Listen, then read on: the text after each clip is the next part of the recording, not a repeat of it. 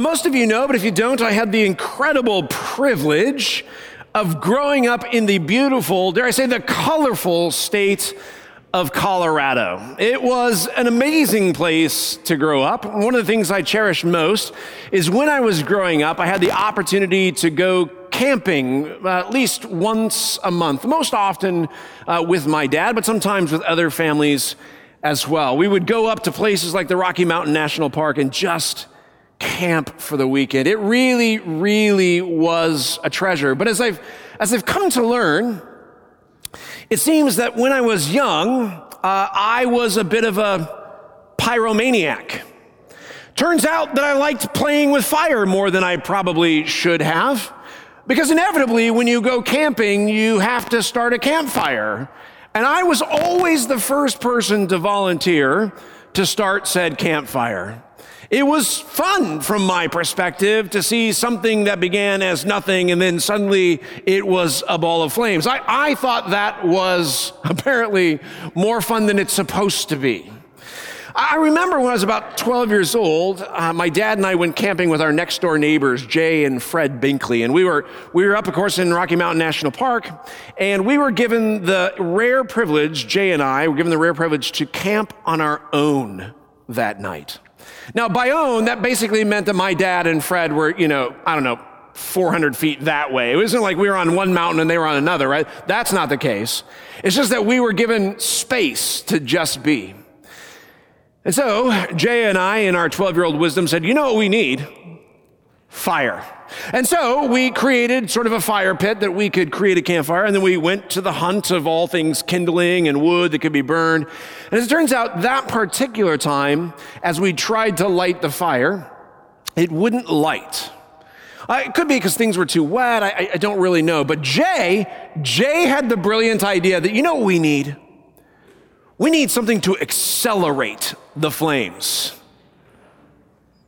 Sure, why not? That sounds like a great idea. So what does he have? Well, he has a bottle of lighter fluid. Now, I don't know if you know this, but technically you're supposed to put the lighter fluid on, say, charcoal, right, or the wood. Not Jay. We had this tiny little bit of flame that was in the fire pit, and then he sprayed the bottle of lighter fluid. Now, what's really interesting, and I don't know the science behind it, but if one of you does, I'd love to talk to you afterwards, but the flame that was in the fire pit traveled up the stream to the bottle of lighter fluid. At which point, Jay, recognizing that the fire was coming towards him, tossed the bottle of lighter fluid, which landed, here it is, outside the fire pit.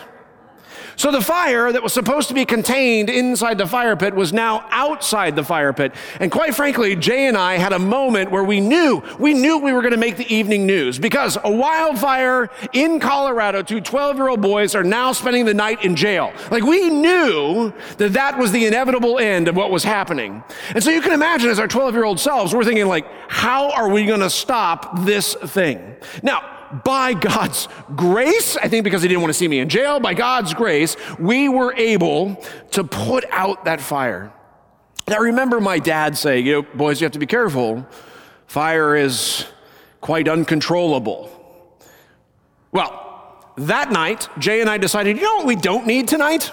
We don't need a fire. And so we just spent the rest of the night without any kind of fire, because we were afraid, right, that this fire would again be uncontrolled.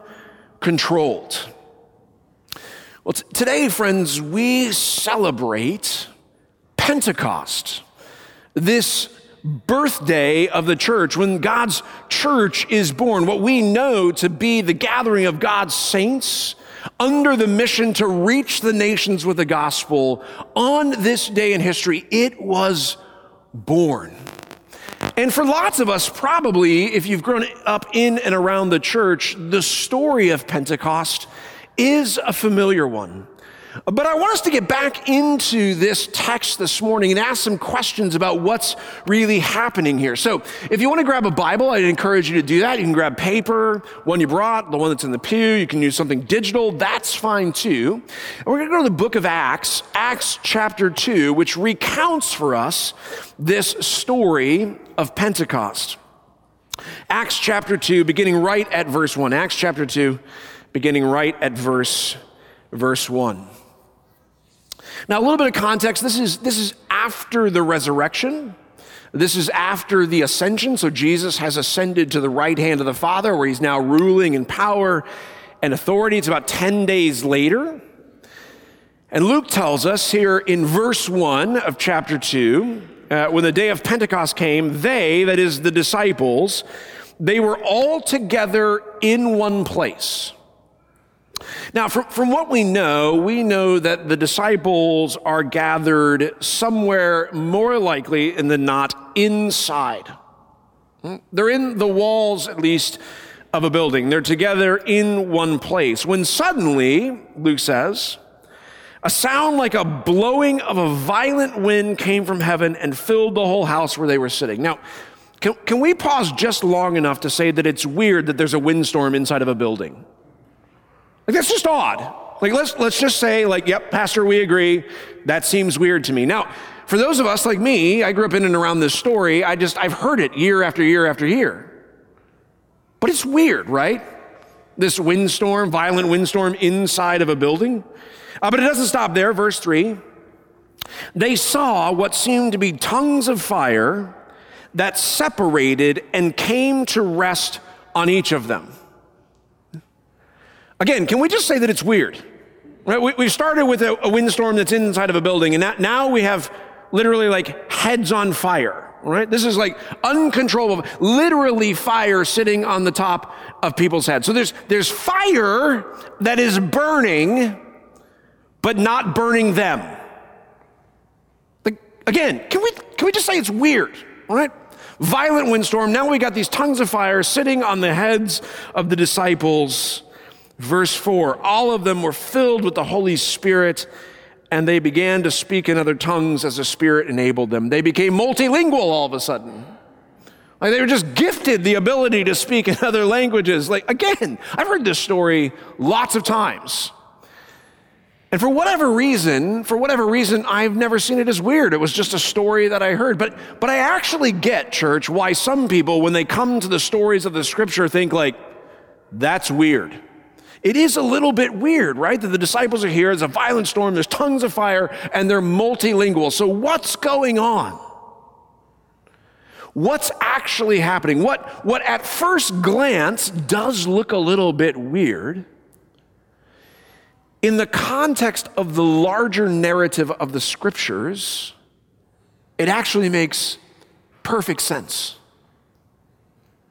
That what's happening in this moment is not the first time, in fact, when a violent wind has rushed in. It's not the first time when fire has been burning and it doesn't burn something up. This isn't the first time that God has used language to do something special. In fact, if we were to back up, if we were to go back into the Old Testament, into the book of Exodus, Exodus chapter 3, in Exodus chapter 3, we capture this beautiful story of Moses who's on a mountain. Now, he's not in the Rocky Mountain National Park, much to his bad, but it doesn't matter, right? He's on a mountain nevertheless. And on that mountain, he comes in contact with a fire that is burning. But not burning things up. It is a fire that has lit a bush. But if we were to read in Exodus chapter 3, we'd see really quick that bush isn't actually burning up. It's just on fire in some really unique way. And from the midst of that flame, from the midst of that fire, God speaks to Moses. He says, Moses, listen, I need you to take your sandals off because this is holy ground. Not because the mountain is holy, but because God is present. Because the God who created the world, the God who knit together humanity, that God is present in this flame. God is, in many ways, locating himself in this burning bush that isn't burning. So in Exodus chapter 3, if we were just to look at the flame that's on fire but isn't burning, in Exodus chapter 3, it is indicative of God's presence on earth. He's locating himself somewhere. And it is from that bush, from that flame, that God would deliver to Moses his personal name. He would give the name Yahweh to Moses so that Moses can go on a mission ultimately for God to rescue his people out of the slavery of Egypt. Now, Moses would go, right? He would go, and he would go with God's presence really with him in a way that he's going to unload all of these plagues. And ultimately, the people of Israel are going to be catapulted out of Egypt. And Moses is going to lead them as they wander ultimately to the promised land. But if we were to recount those stories, and again, spend some time in the latter part of Exodus and in parts of Deuteronomy, what we would witness is God's people not necessarily being led by Moses, but by a pillar of cloud by day, and a pillar of what by night? By fire. God's people are led by a flame that is burning but not burning things up.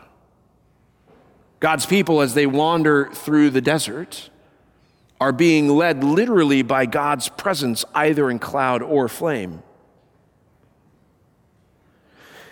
Now, if we think about those wanderings and those people being led by this cloud and flame, they've also been given instructions to create the tabernacle, the place of worship for God's people. And so when they set up the tabernacle, when the tabernacle is constructed in their midst, God's presence, the book of Exodus will tell us, God's presence literally descends onto the tabernacle, either as a cloud or, can you guess, a flame. A flame that burns but doesn't burn up. God locating his presence, locating himself in the tabernacle. This is where God resides, in this tabernacle. And when it's time to move, God would leave the tabernacle, and as that cloud and fire, he would lead God's people until he stopped. They'd set up the tabernacle again, and guess what would happen? God would descend and locate himself in the tabernacle. Now, fast forward into the Old Testament, when Solomon finally builds the temple, the permanent structure for God's worship. At the completion of that temple, guess what happens? God locates himself, puts himself into that temple as a cloud, and can you guess? As a flame. It's interesting that throughout the Old Testament, this flame that burns but doesn't burn things up is indicative of God's presence. God is locating himself somewhere. He's locating himself in a bush. He's locating himself in the tabernacle. He's locating himself in the temple. He's leading God's people, but he's locating himself in that flame. Now, fast forward to the day of Pentecost, when the disciples are sitting in a room, and there's this violent windstorm indoors, and tongues of flame that seem to separate and land and then rest on the heads of disciples. You know, on one hand, the story could seem quite weird, but in the context of the larger scriptures narrative, it starts to make sense. You see, in the book of Acts, chapter 2, God is again locating himself. But different than the Old Testament, where God would locate himself in the temple, or in the tabernacle, or in the bush on the mountain, God in Acts chapter 2 is locating himself, get this, in his people. God is locating himself in his people. Not in a building, not in a tent, not in a bush, in his people. God's presence in you and in me. And what's the results of God's presence? Why would God put his presence? Why would he locate himself in you and me? Why would he locate himself in the disciples? And we pick up in verse chapter 5. Now there were, staying in Jerusalem, God-fearing Jews from every nation under heaven. And when they heard this sound, a crowd came together in bewilderment because each one heard their own language being spoken. Utterly amazed, they asked, "Aren't these all Galileans? Then how is it they know all of our native languages?" Can I just say thank you to Sean, to Chris, who read this morning. That is a lot of words to have to spit out of your mouth from a lot of different nations, and it is quite hard.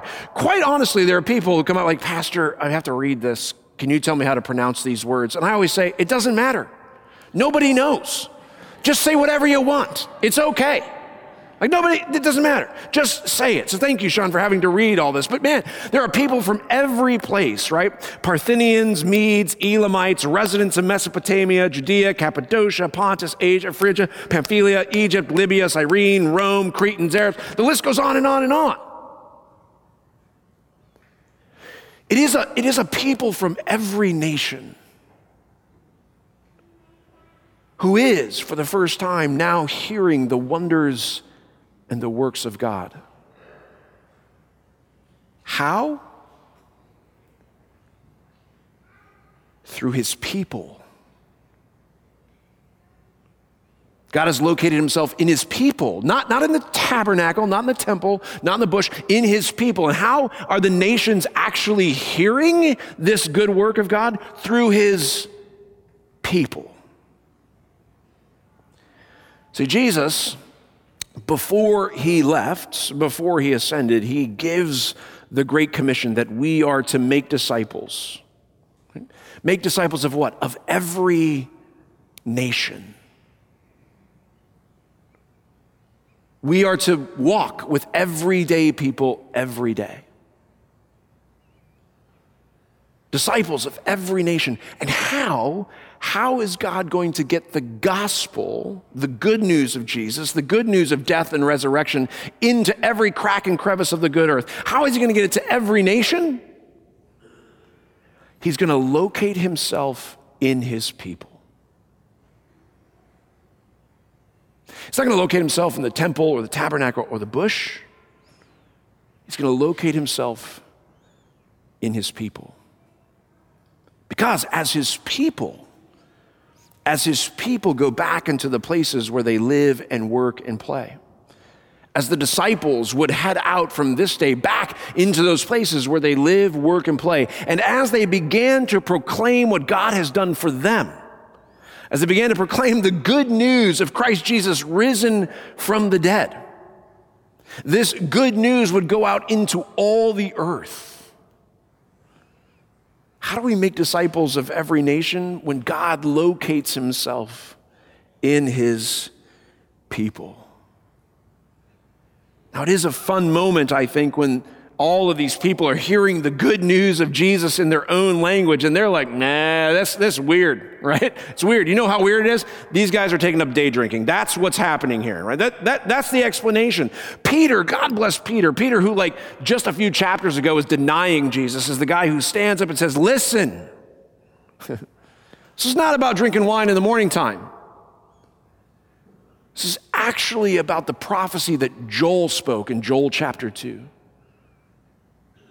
When Joel basically said to the people of Israel, God is going to do something new. What's that new thing? Joel says, God's going to pour out his spirit, listen, on all people. Joel is saying in Joel chapter 2, God is going to locate himself in his people. He goes on to say, even servants, both men and women, I'm going to pour out my spirit on them. What's happening this morning is actually the fulfillment of the prophecy in Joel 2, that God is doing a new thing, that he's going to locate himself in his people, that he's going to be present in them, so that the world might know the gospel, so that they might hear the good news. See, in many ways, I think there was a fire begun in the hearts of those disciples after Jesus ascended. Their hearts were burning for this good news of Jesus, this experience that they had had with the Savior of the world. There was a fire that had been begun in the hearts of the disciples. But the day of Pentecost is like an accelerant on that flame. This is God's uncontrollable Spirit. And it's interesting that the accelerant for this uncontrollable Spirit, this accelerant to see what happened in the hearts of a few disciples to the rest of the world, the accelerant is God's people. God locating himself in disciples. I remember on that mountain thinking with Jay, I wonder what would have happened if we weren't able to put that fire out. I mean, I'm thankful that I don't know. I got to be honest, I'm really thankful that I don't know, but I do remember wondering, like, fire uncontrolled is a force to be reckoned with. What would have happened if we couldn't have controlled that fire? And I wonder, church, what would happen if, in like kind, as God pours out his Spirit into you and me, as he puts accelerant on that experience of the gospel in our own hearts, what would happen if we go back into the places where we live and work and play, knowing and trusting that God is in us, present with us? What would happen? I love at the end of chapter 2, this is about verse 41 if you're looking at it. What would happen if God would locate himself in his people and his people would proclaim his good words and his deeds? What would happen? Verse 41, those who accepted the message that Peter preaches, this message about Jesus crucified and risen from the dead, those who accepted his message were baptized, and about roughly 3,000 were added to their number that day. That's uncontrollable. Imagine what would happen, church,